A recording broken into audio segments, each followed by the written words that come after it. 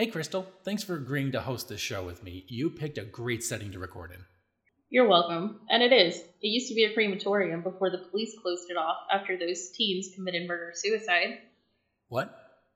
I mean, listen to those acoustics. It really has that decrepit sound. The air is so musty. Are you okay, Crystal? You seem really excited. You set up the equipment. I'll just dance around like I'm in many contemporary movies of this age.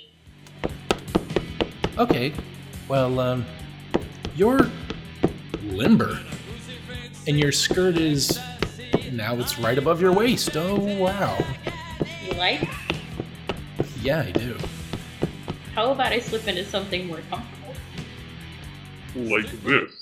Oh, wow. This night is getting more eventful than I thought. Nice fangs. What? This is when people run off screaming. Why? Well, usually the pustules scare them. Well, I went through acne as well, but, you're still stacked and you got nice yellow eyes. Really? You think I'm pretty? You should have seen my dates in high school. This is still a step up. Well, okay then. Let's do this. You don't have teeth down there, do you? No, we're not reviewing teeth this time. I might gouge your eyes out. Hey, I can go home for free healthcare. I like your style. You aren't recording this, are you? Of course not.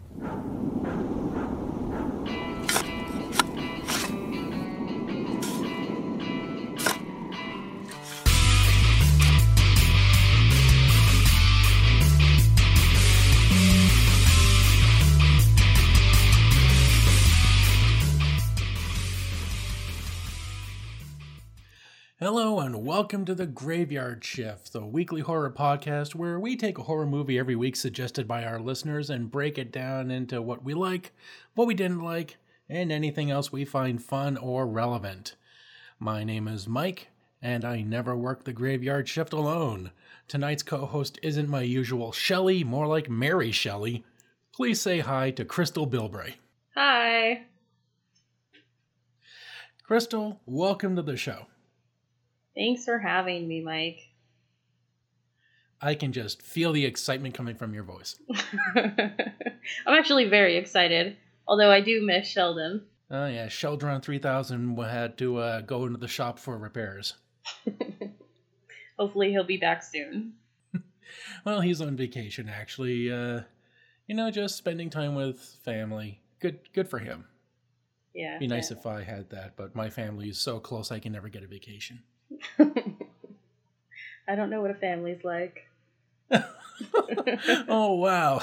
Just when I thought I made it sad, you're just like, hold my beer. Yes. I'm good at that. So welcome to the downer episode of The Graveyard Shift. Okay, before we get into tonight's movie, Crystal, can you tell us a little bit about yourself, like what you do or your love of horror? Oh, wow. Let's see. Crap, I don't know what to say. I'm currently unemployed. Don't you mean fun employed? Fun employed, yes. Life is full of opportunity for you. Oh, yes, it's very full. They're just not knocking. Let's see. I spend most of my time writing horrible one-liners for Facebook for the two friends that like it. So, in other words, you would have been perfect for this movie. Yes, it would have been absolutely perfect for it. And going into that, some stuff about the movie because I don't want to talk about myself anymore. Maybe we should introduce it. Yeah, let's introduce it. Okay, well, tonight's episode is Night of the One-Liners, because we watched Night of the Demons. Released in 1988, on October 14th, we're making it a perfect Halloween, well, priming it to be a Halloween blockbuster. It did not do so great. It had a box office return of $3.1 million US with a 40% approval rating on Rotten Tomatoes, and it did not get great reviews. it's gotten more received over time. But yeah, the New York Times reported that the cleverest thing about Night of the Demons is its advertising campaign. And they also said it's stupid, sexist, and at 89 minutes long, it feels unforgivably long. Which is sad because it's right in the sweet spot for Sheldon as far as runtime goes. It's pretty good for having that kind of return. It was only filmed in 4 weeks, and I thought they did a pretty killer job for that. Yeah, they did a great rush job. There is no information I can find on its budget. I imagine it wasn't that great, so maybe it broke even, maybe it bombed, maybe it turned a profit. Actually, I have that information. 1 second. I have all my tabs are open to the special effects, so give me 1 second.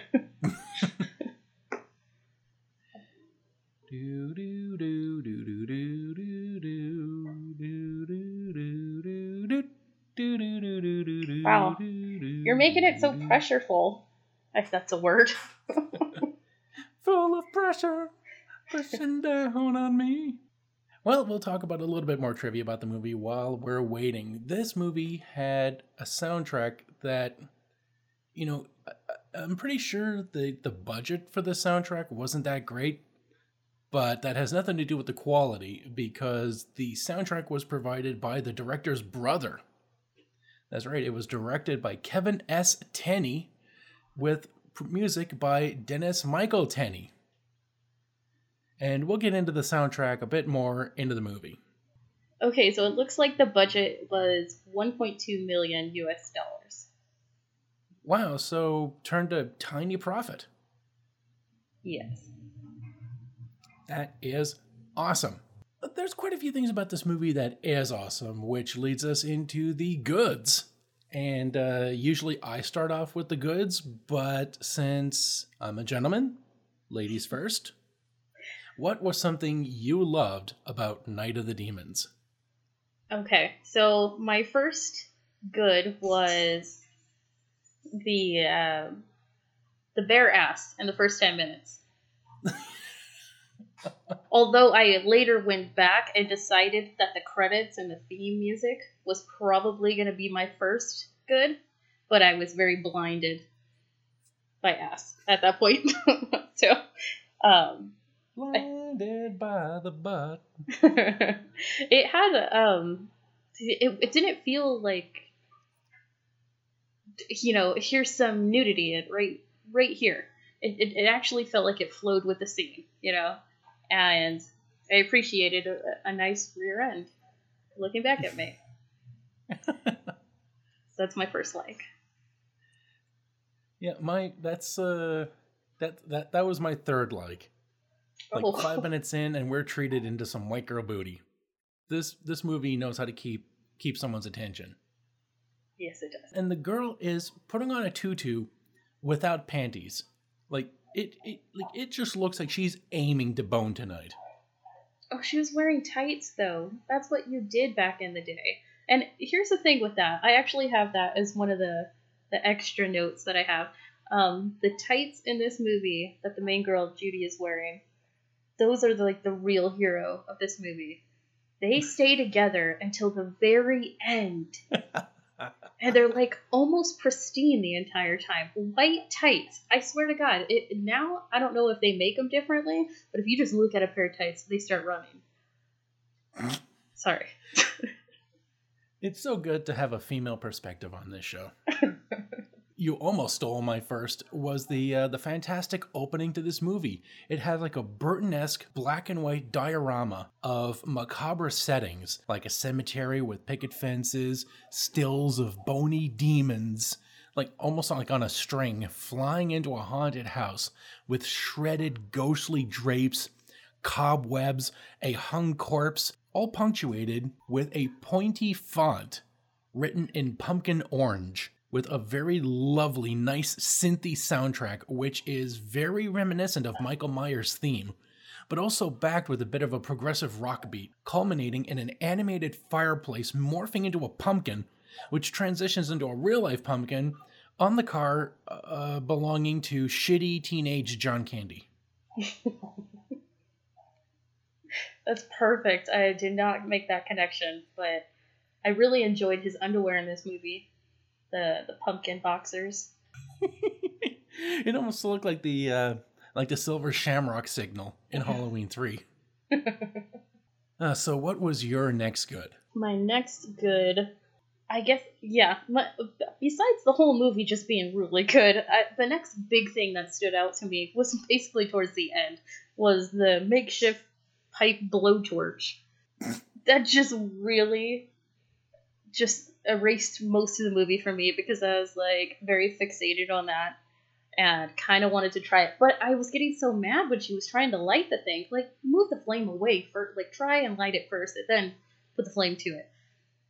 But that's just my mind. All right. My next good is the old man who overreacts to a fat guy mooning him just as badly as he reacts to a lovely teenage girl that sees that he's dropped his stuff and wants to help him. And then he's just like, he insults the shit out of her. And then as she walks away, he starts picking up his groceries, cackling maniacally at both razor blades and apples. Okay, I wanted to say something about that, but I wasn't sure if I can add in a little extra while you're talking about the good stuff. Because that's what really bothered me about him.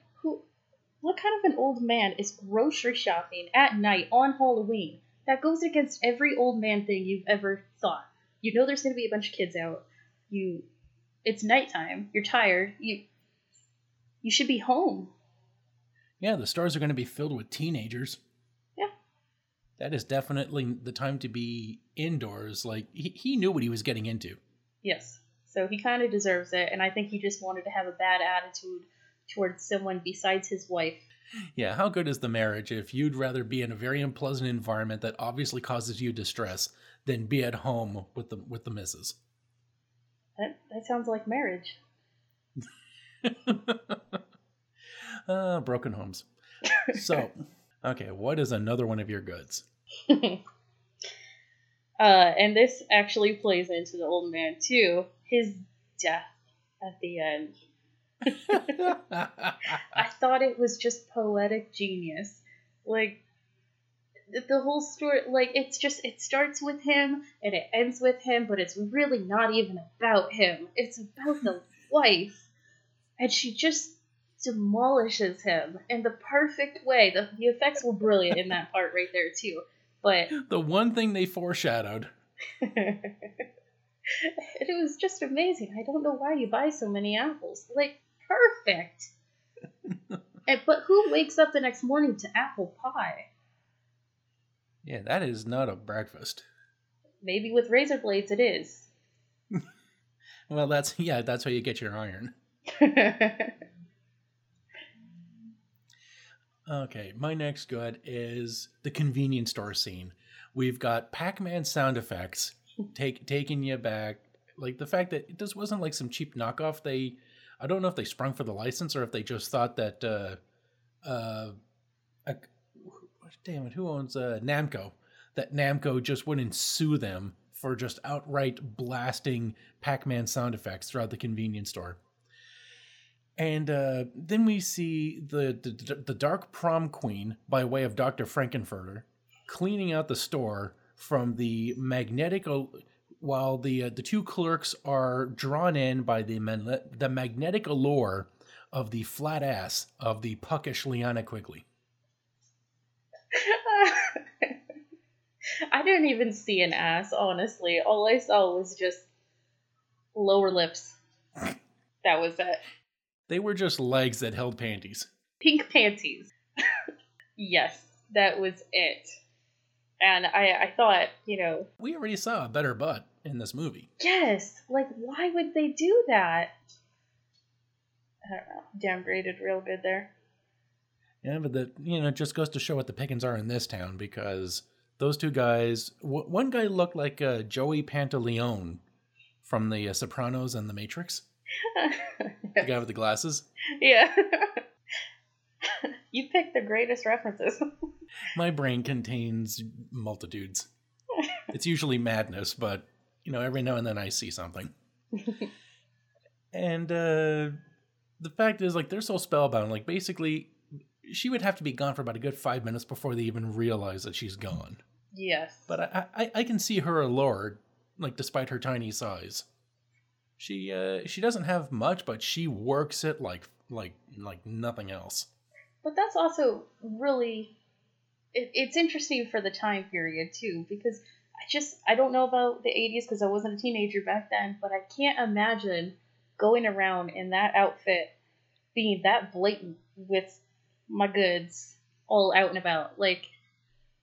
That just seems like a whole lot for some snacks. Just in my head, but Oh, I feel you. So, what else tickled you about this movie? That's all I have for goods. I know. It's more to the point where I didn't want to nitpick every single great thing because everything was really good about this movie. Even the bad stuff is good because it sticks in your mind and you want to watch it again because there were things that you missed. I do have a teeny piece of trivia if you'd like to hear it. Sure thing. Okay, so the girl, oh gosh, what's her name? Suzanne? Yes, the flat butt pixie. Oh no, not her. The gothy one. Angela. Yeah, Angela. One of the pieces of trivia that I found was that when you first are introduced to her in the convenience store, her cross is right side up. And then after the kiss between her and Suzanne, it's upside down. Huh. I thought that was perfect. I'm so glad that they put that in there, and it's something I did not catch the first time. So it's nice to have read that and then went back and see it and yes, that's perfect. Why didn't I catch that? Because I wasn't staring at her ears. I was staring at two girls kissing, but it was pretty hot. Yes. Oh, I'll just have to blast by my goods then, and you can feel free to add whatever you feel. Okay, The soundtrack. The soundtrack to this movie was immaculate. Most of it was original music except for one song, Stigmata Martyr by Bauhaus, which was well placed in this movie. When the gang comes in, there's this song blasting on called Computer Date, and it's got this breakdown where a girl is just like, I record myself in stereo so we can both enjoy it or something. It's the best song. And he mentions weird things like Punch Card Lunchbox. It's just nuts, but the music is so synthy and great. This guy has done a lot of work. Dennis Michael Tenney. He's done work for about 60 movies in the music and sound design, as well as soundtracks. And I believe he did ADR or just basic sound production for Leprechaun 3 and Ghoulies 4. And 56 other movies that I've never heard of, and probably you haven't either. Yeah, actually looking through them now, I haven't really seen any of these. Some of them look really good. It looks like he was involved with Demons 3, Night of the Demons 3. Most of those titles that he's been in, they sound like softcore pornos. Oh, that's a new venture for him. And like you mentioned, Angela, the way she looks, she is the perfect dark princess role model for the pre-Fairuza Balk.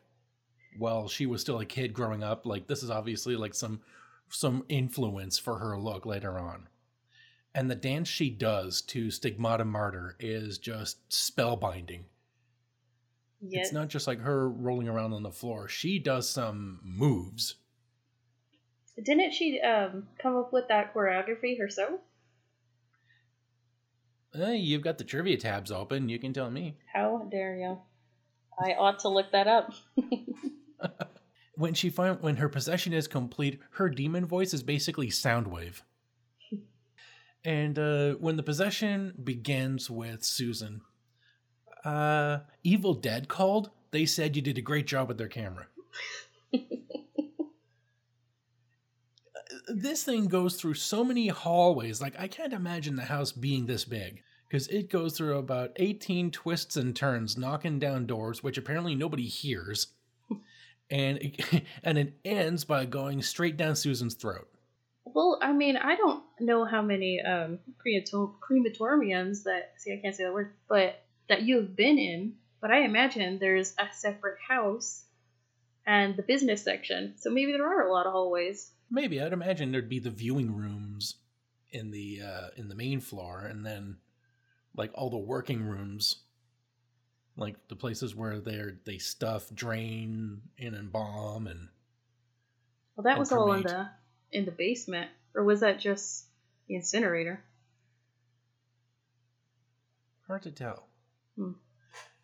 Another good in this movie. Within 5 minutes, we get the butt.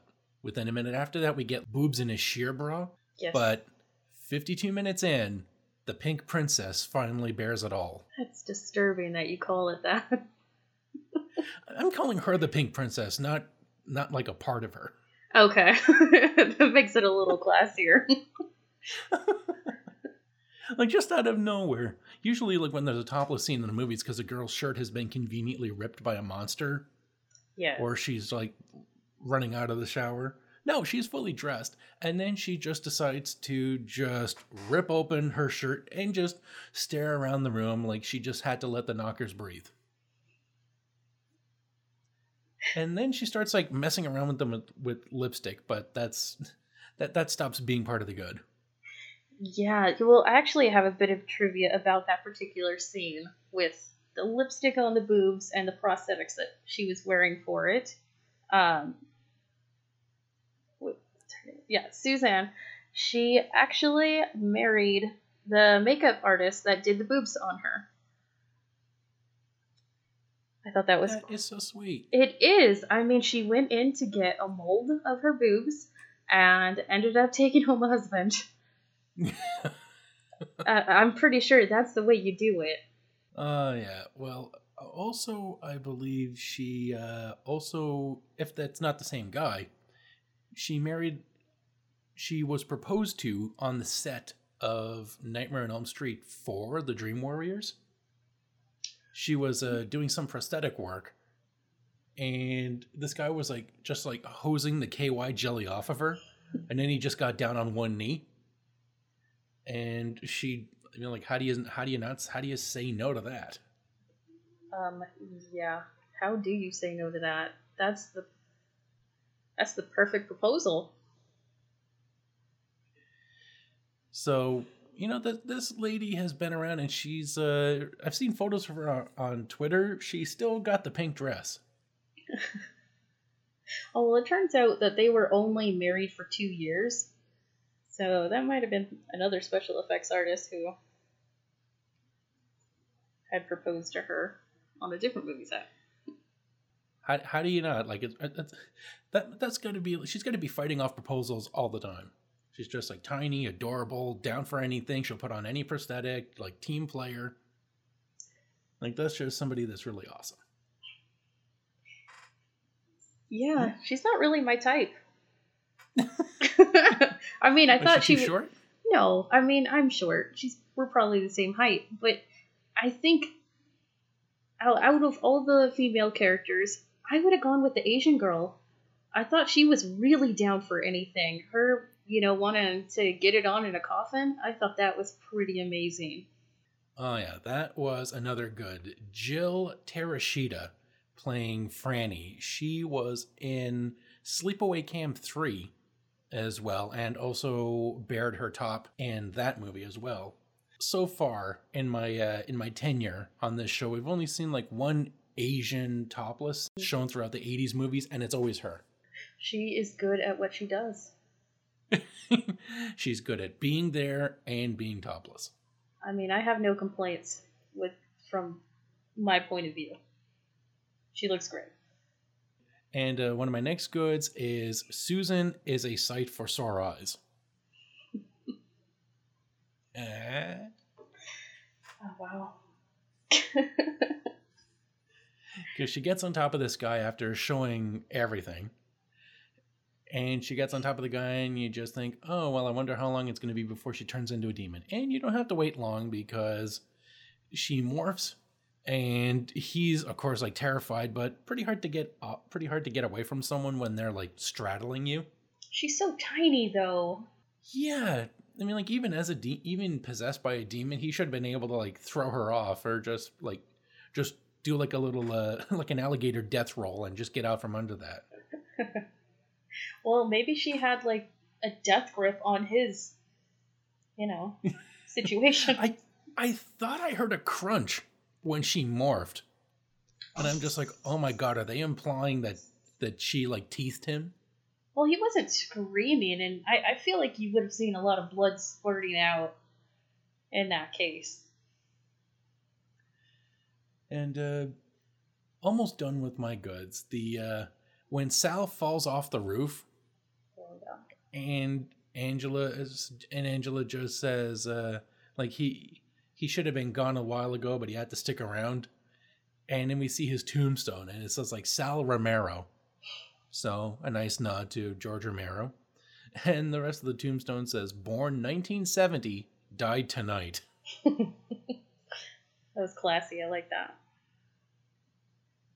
And at the very end, when they manage to escape or run out the clock from the demons, they all smoke up, but not like the good smoke up. They all turn into smoke, and then the smoke culminates into a bone dragon. Yes. I can't really say much. Oh, hold on. Looks like we're getting a call. Hello? Hi. Hey there. We got a special guest. Are you recording right now? I am. Oh, Crystal? Hey, Crystal. Sheldon says hi. Hi, Sheldon. Hi, Crystal. I don't even know if she can hear me. But Yes, She can. I can. oh, okay. Cool. What movie are you guys watching? We're watching Night of the Creeps. I mean, You're Night watching of the Night Demons. of the Creeps? Night We of the watched Demons. that movie already. And Night of the Demons. There's so many Oh, nights. okay. Yeah, I'm on vacation, so I was just calling to check in and see how everything was going. So, yeah, I guess Crystal can hear me, but I can't hear her. No. But, all right, cool. Well, I won't bother you then. That's all I just wanted to do, just check in. And so, Crystal, good luck, and don't fuck up my show. No promises. And that's I'm talking to you, Mike. All right, guys. Have a good night. Bye. Okay, bye. Well, it looks like Sheldon sort of trusts me. Sort of. Somewhat. It's nice to know he cares. Well, okay, now I guess the rest of the show is ours, and it's and that was a nice little break in the goods, because we've done enough praising for this movie. Well, not enough, because there was just one section of this movie that was so good we couldn't just have it as one or two mentions. We just keep coming back to it, so we've got to just give this its own section, the one-liners. I mean, Crystal, this movie had one-liners up the wazoo, didn't it? It was honestly great. And I love one-liners, so this movie had it all for me. And one of the best one-liners this movie starts off with is, "I don't need your help, you little whore!" Like, this girl, out of nowhere, just wants to help an old man pick up his damn groceries, and he immediately calls her a whore. It was probably the best thing, and I hope that when I am that age, I say things like that, and I don't get my ass beat for it.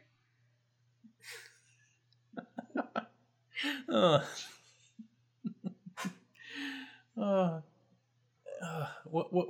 Okay, now let's just trade off, because there's bound to be a lot of overlap. So you just tell me some of your one-liners from this movie. Actually, I tried to narrow it down as much as possible, and Shame. I know, I'm terrible at life, but my favorite one out of the whole thing, and it actually has a bit of trivia attached to it, was eat a bowl of fuck.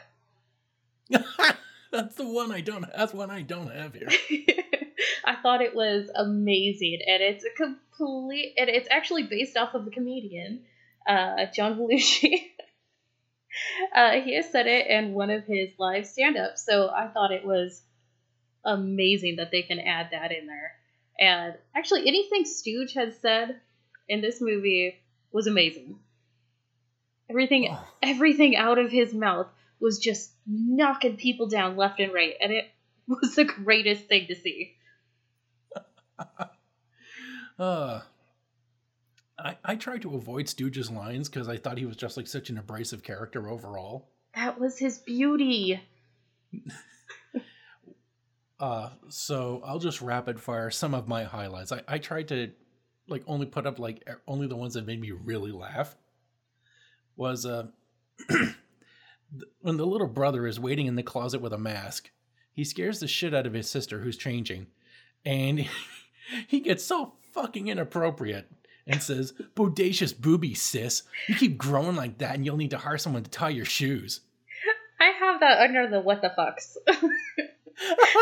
Because I thought, like, what kind of a brother? If my brother said that to me, I would have lost my mind and just been so creeped out and not looked at him for at least a week. That's so gross. Like, can I just live in the backyard now, Mom? Please?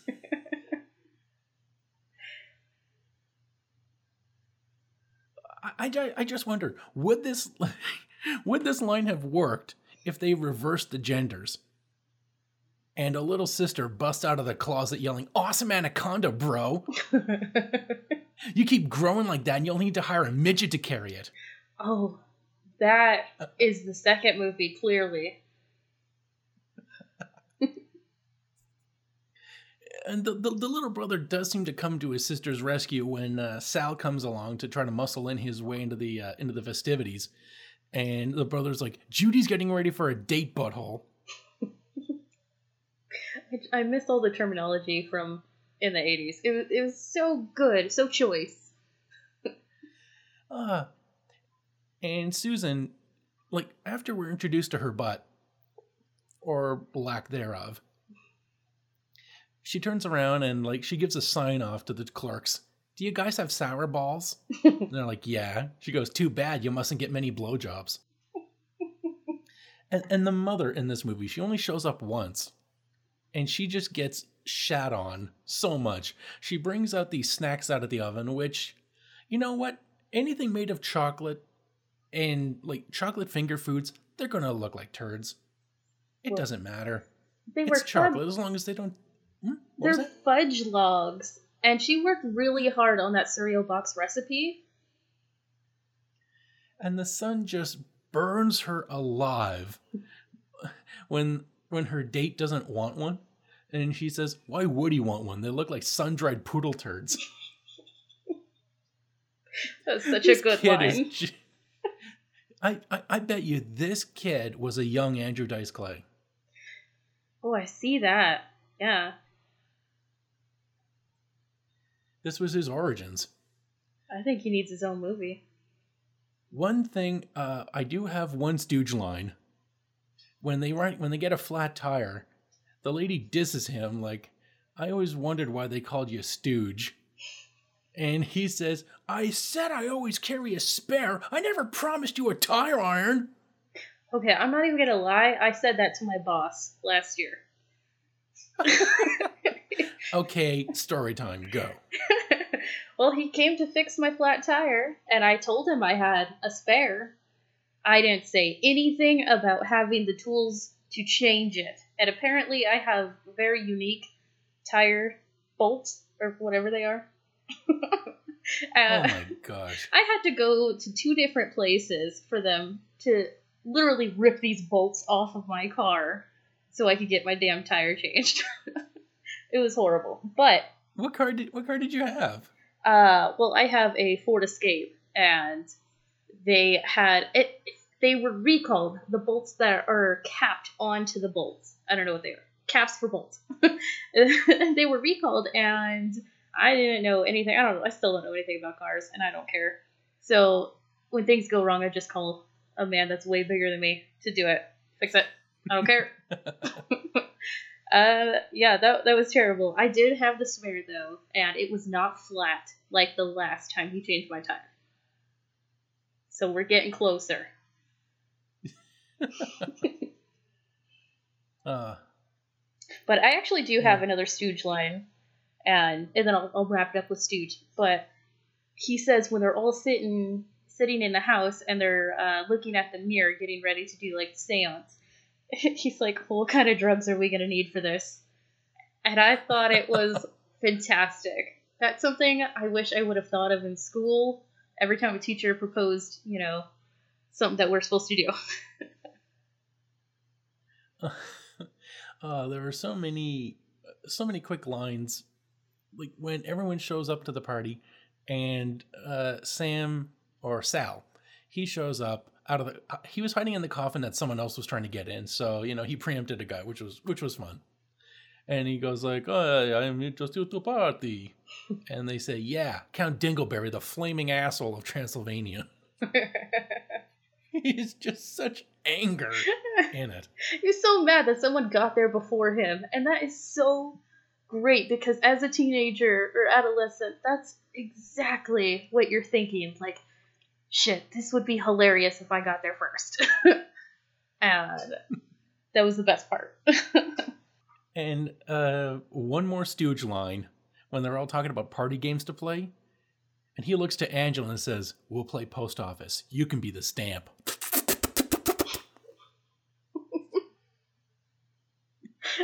Yeah, I laughed so hard. I rewinded it twice. It was so funny. I wondered, did Hannibal Lecter get his influence from this guy? Oh gosh, I hope so. Anthony Hopkins is just watching some shitty VHS movies, and he's just like, "I need to incorporate that line into a movie."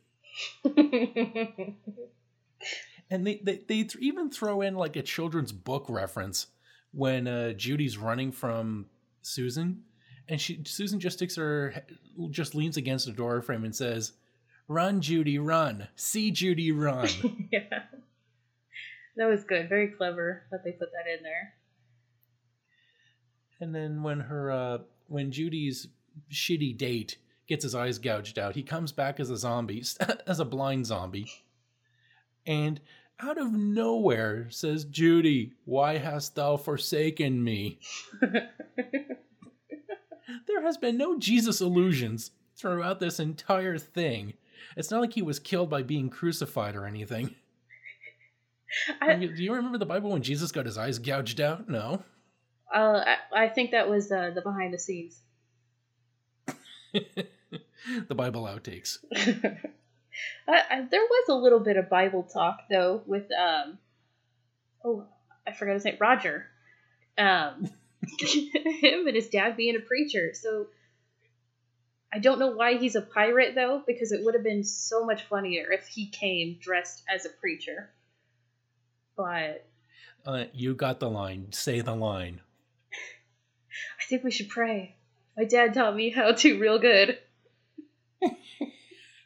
My dad taught me how to pray real good. Not one of those shitty amateur prayers, but the really effective ones. Yeah, like prestige a class prayers. direct line to Jesus.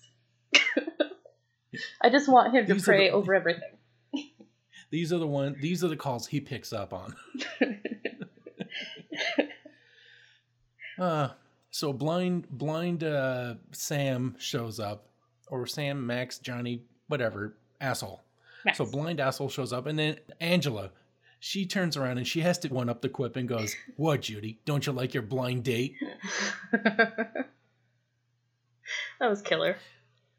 The final line, I think like one of the final lines uttered by a man in this movie was, "Apples."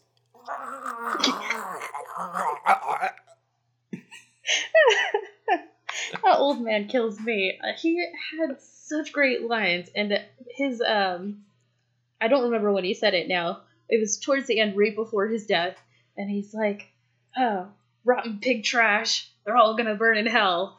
That is, I want that on a t-shirt so bad. I want to call it. You already got one t-shirt. Don't get greedy. Don't get greedy. That's another t-shirt. That's the back of a t-shirt. Don't get greedy. I have no ass.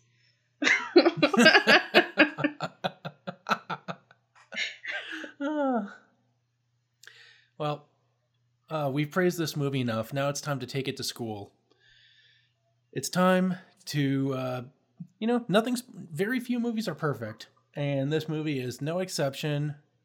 You led with the goods, so I'm going to start with what in this movie disappointed me. And first, did Freddy Krueger get his dialogue from mulleted shit-stained John Candy? He's just so damn loud and profane. Yes. When his girlfriend, I don't know, girlfriend or date, I can't imagine anyone actually wanting to date this guy. This guy is teenage Cartman. He just, when he's driving his car, his girl wants to change the station, and he's like, "Sit down, bitch!" Oh, God. Yes. But him, when he was turning the car, grabbing the wheel from her, after he told her to drive, that... Yeah, he says, "Shut up." He says, "Shut up and drive, bitch." Oh, God, and she almost misses the turn. Turn here! It doesn't, advise her to stop, turn around, or anything. He just jerks the wheel to just do donuts in the street. But it was the greatest thing to see Roger just halfway outside of the window as they turn. Just like a ragdoll.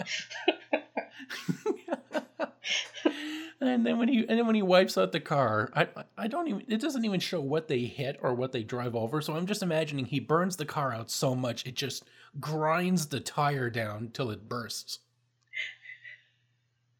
And then he goes, "Shut up and start walking."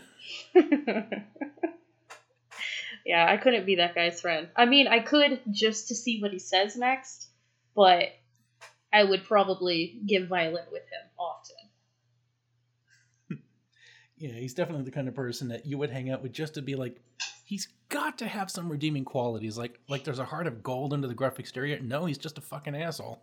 Yes, the entire movie. So what was something in this movie that just, disappointed, annoyed you, or otherwise grinded your gears? Okay, I have one that really bothered me. Why can I not remember her name? The main girl. Judy, yes, thank you. I even have it written down. Judy's tights. Okay, so what really bothered me was when she was locked in that room. Her boyfriend just shut the door, locked her in, and she's so chill about it. She tries at the door a couple times, and she's like, "Well, I guess I'm just locked in here." I don't know about you, but if I was locked in a haunted house at any point in life, I would be going crazy. There's a big window right there. I would have thrown something out it. I would have been calling his name, screaming at him. I think it was a little ridiculous that she was so calm about it, but that probably just proves that she's really into kind of abusive guys. I mean, she kind of likes the way Sal talks to her. This is getting into whole psychology, but... My next bad. She pushes off the creep that only went out with her because he heard that she puts out. She stands up for herself, so you think, oh, finally we're going to get a respectable female hero for our lead. No, she caves in and asks him to come back before he even closes the door. And then later on in the movie, she falls and can't get up. Then she's just in a room where someone tries to come out of a coffin. She slams the lid. No, not even then. At this point, she hasn't discovered that yet. She just gets attacked by an arm on the floor. She kicks it away, and it's not attacking her anymore. And she just screams for about a good 3 or 4 belts. And then she ends up crying on the fucking roof, needing other people to die to save her. She's fucking useless. And when she finally makes it to the basement, she doesn't get that a funeral home would have a crematorium until she's actually grabbing bones and ashes in the oven. She's perplexed at this at some point, thinking wait, is this a big boiler or something? That was extremely annoying, that she didn't know what it was. Oh, it got worse. She asked about the plot 3 times in that. Just like Peter denying Jesus.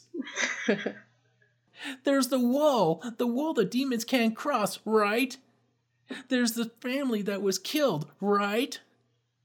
There's the plot that I won't stop explaining to you, right? Well, it's kind of interesting, though, because I think that her character was completely foreshadowed right when they walk into the building. She's like, "Can we go home?" and nobody says anything to her. She's like, well, I guess not. Like, yeah, you're not important here. Clearly.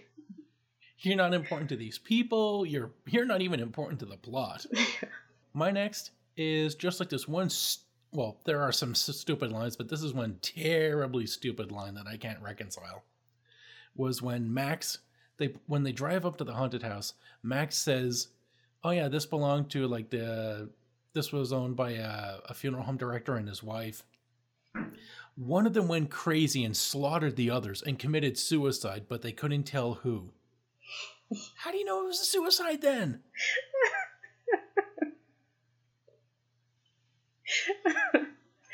That was pretty terrible. I kind of just, glazed over that. I was like, like, I hope that's not a setup for, like, this entire movie to go downhill. Thank goodness it wasn't. So what was another bad or just anything that displeased you? Honestly, that was it for my bads. That was like the biggest thing, was just the complete acceptance of being treated like trash for most of the characters. When I wish I remember the names of these people. The guy who was dressed as a doctor that gets his arm cut off. When he was messing with the fire and Susan was dancing in front of him and he's just staring at her. And his girlfriend just comes over and has a cute little line like, here, this will cool you off. That would never happen. She would have smashed his face with that beer. I promise. Well, can you really blame him? It's not like he asked Susan to come over and moon him. That's fine. He can look, but put the job back up. Like, try a little bit. Because there's levels. I mean, I've been on dates where a guy has literally just, like, looked over my shoulder and then followed that girl to where she sat. Like, oh no. That's fine. I got that. I got the hint real clear on that one. But this girl, she just, like, hands him a beer and then sleeps with him in the coffin. She deserves to get her head snapped right when she did. And unfortunately, she had a quick death. But I like when she comes back and her head's still backwards when she pops up out of the coffin. Yeah. One thing I didn't like was Susan's prosthetic boobs. Yeah, they did good, but they did not look like the originals. Because we see Susan open up her shirt and we see the natural ones. Then it pans away to something else. When it comes back, her breasts are suddenly a lot shinier and pimplier and more pockmarked. Yeah, and very stiff when she's running the lipstick, which changes colors, by the way. If you notice from her face to her boob, those are not the same lipsticks. Sorry. But anyway, so she's like trailing the lipstick, and it's just, you can tell, like, the boob doesn't even move. Okay. In this same scene, she's running along these prosthetic boobs, and you wonder, why does she have fake boobs? What are they getting at? Oh, she shoves the lipstick tube inside her nipple. Yeah, what was the point of that? It doesn't, it's not to freak anybody out or disturb them, and the lipstick, it's not like she needs to store the lipstick somewhere where she needs it later. It's just a gem in the holograms version of Videodrome. Where instead of shoving a cassette tape with orders into a guy's stomach, it's just, I'm going to put lipstick into a girl's tit. Oh, maybe it's a metaphor. Maybe because she's hollow inside. She's very vain. Speaking of the guy that was the guy dressed up as the doc that got one-armed by the coffin, he has the worst zombie makeup of all. It's like they nailed the arm, they made it look like something that got sheared off by a coffin lid, but then they quit. I had to ask, is he even a zombie, or is he just smart enough to hide the pain and follow their lead? Yeah, it was so bad. But that also, Sal, when you first see him as a zombie coming back, they only took the makeup down just to where his neck meets his chest. And then he's just tan and shimmery, like he's been sweating. He looks like he's crying. Yes. He doesn't even look like he's like, brains or anything. He looks like he's genuinely sad. Oh, but you feel bad for him the whole time anyway. You know, after the initial meeting him, he's like the nice guy. Yeah, the douchebag. You think the douchebag's going to redeem himself, and then, oh, no, he's just someone else that's going to die. Or so. Yeah, it's bad enough that they're like zombie demons, but they also have telekinesis, because when everyone is in the boiler room, which, surprise, in a funeral home is not a boiler room, but a crematorium, the demons are banging on the door, and all of a sudden, the hinge posts are sliding out so they can push down the door. Nobody thinks to put these hinge posts back in to buy some time. Yeah, well, Roger was completely useless in that entire scene, just sitting in the corner crying, and the brains of the operation is pulling at pipes, which she wouldn't, honestly, I don't think her character would have figured out to do something like that, but, you know. I wonder if this was a metaphor that the Christian guy who volunteers to pray is not useful at all. Oh, that's deep. You just offended a lot of people. I'm just pointing out what this movie might be pointing out, so if that offends you, this movie offends you. It's all a cover. Although, if you're the type of Christian that's not offended by a girl's bare booty, bush, boobs, then, you know, what kind of Christian are you? And my last bad, how did Roger climb back up the wall to grab Judy when there was no wire on his side to scale the wall with? It had to be a stump. It had to be something. It makes no sense. He just like magically jumped up the wall, and he was in the exact same position he was before he fell. It makes no sense. Other than he's extremely tall, but I don't recall him being all that tall. If it was, he wouldn't have struggled to get up. He wouldn't have had to use the barbed wire on his side either. He's also dressed as a pirate, though. He could have just used his basketball jump shot powers and just scaled the wall the first time. But see, that's another thing. The barbed wire was actually attached to these pegs in the wall. Why didn't they just grab at the pegs? They were sticking out of the wall in just the perfect spots for handholds. And he was even, in the beginning, when he was first going at the wall, and then that one girl disappears. I forgot her name, she was gone so fast. He's like picking at this spot where like there's a semi-missing brick. That's a perfect foothold. How is this impossible that they have to grab the hardest thing, the barbed wire, and tear their hands up? But I will give props to Judy because she held on longer than I would. I would have given out way faster. Why didn't anybody bite her? There wasn't like they were grasping at a dangling ankle. She was like halfway down that wall. They could have just like walked up to her and bit her. I don't know. I did think that the burning hand was pretty good, but the tights were not burnt. They were just slit, and then there was a burn on the skin, so that was great.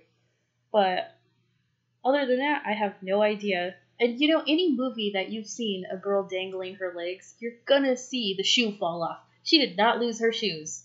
That outfit was on point. Her hairband stayed in the whole time, perfectly coiffed hair, and she didn't even. It took a burning corpse to damage those tights. Yes, which I really want those tights. They just don't make them like that no more. And everything. She wasn't even hardly dirty in this entire movie until the end. And when she was hanging off of, I'm just ranting now, but when she was hanging off of the building and her arms are hanging on that wood just plank there, the only thing I could think is, how is she not getting, not paper cuts, what are they called? Splinters. Splinters? Yes. How is she not getting splinters the whole time? She's shimmying, like, down with her arms over there. It's a whole thing, but sorry.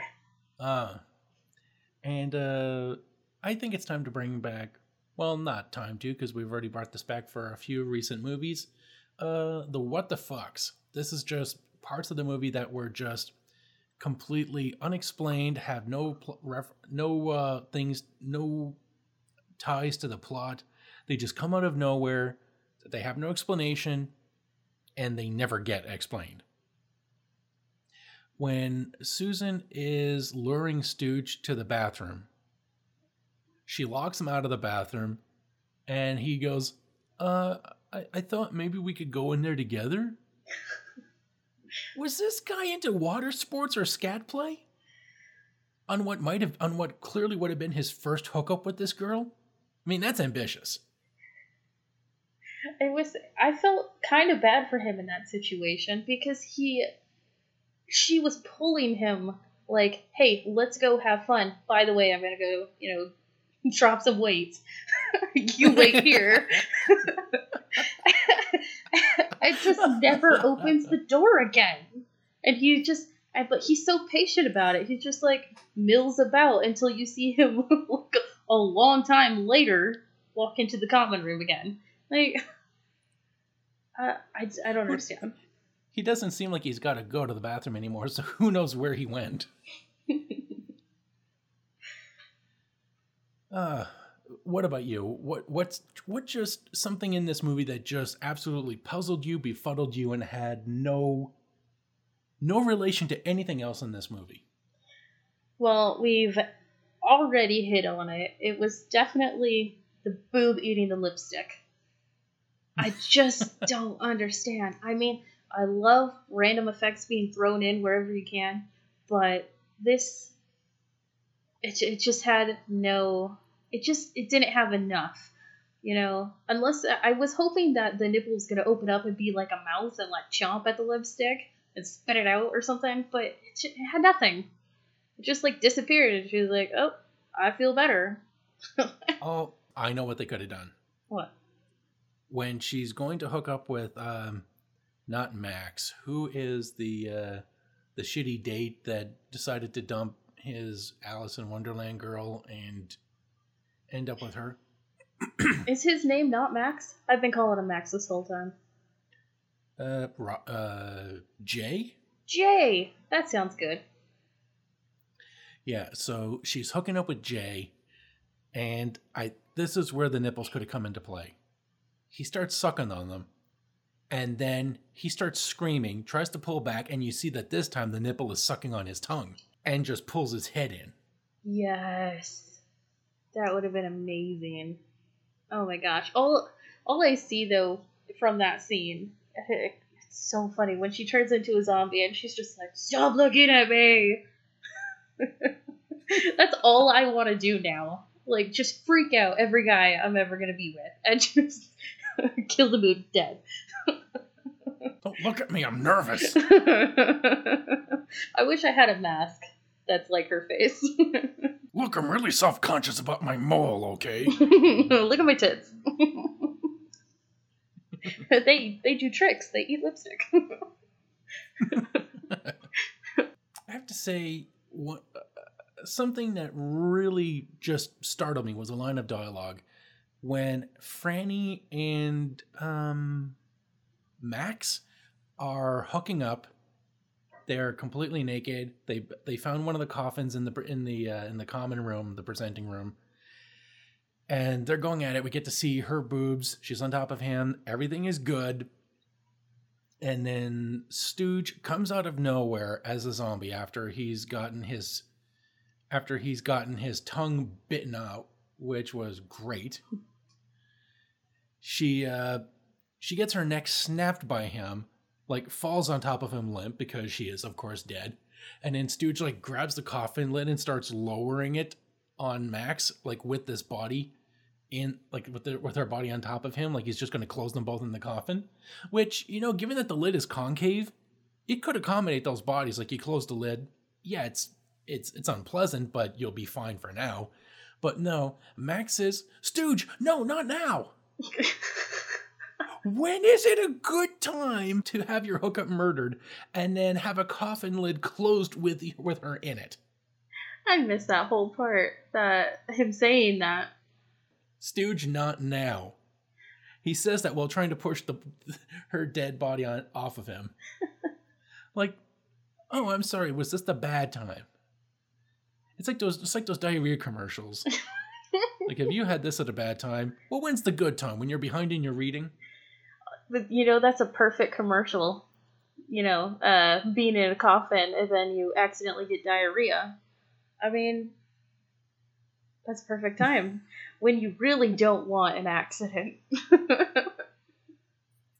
It's like, listen, everyone's here to gather. This is going to be everyone's last memory of me. I've really got to put on a decent show. A real shit show. The mortician that didn't do his draining part properly. It was Stooge. And here's my last one. Seems to be a continuity error.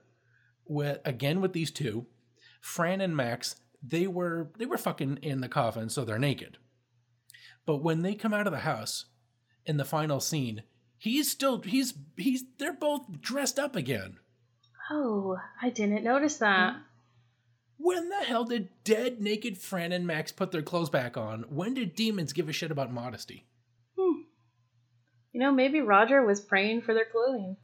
He's just like, please don't let me get killed by my naked friends. And God's just like, okay. He just puts the clothes on him. Well, what about the not killing me part? Dude, he's like, motherfucker, I help those that help themselves, okay? Mysterious ways. Now get to it. Wow, I'm going to have to go back and watch that part again, because I did not notice that. Wow. Well, as if you needed another reason to watch this movie again. Third time's the charm. Okay, well, that seems to be the end of our main critique, but there's one more segment, and that is my kill of the week. And for the longest time, I thought this was going to go to... I keep trying not to call him Sloth. Sal? Stooge. Stooge! Okay. Sloth. I like Sloth. It's better than calling him Barf. He does look like Barf.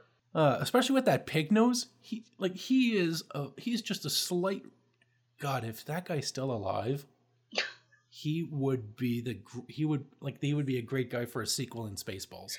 Yes, but I wonder if he still has that hairstyle with the colored razor cut on the side. I don't know what you call that, but it was phenomenal, and it was really ahead of its time. I really thought that for the longest time in this movie, I thought he was going to be the big death, because Angela dancing around, flash dancing like a maniac on the floor.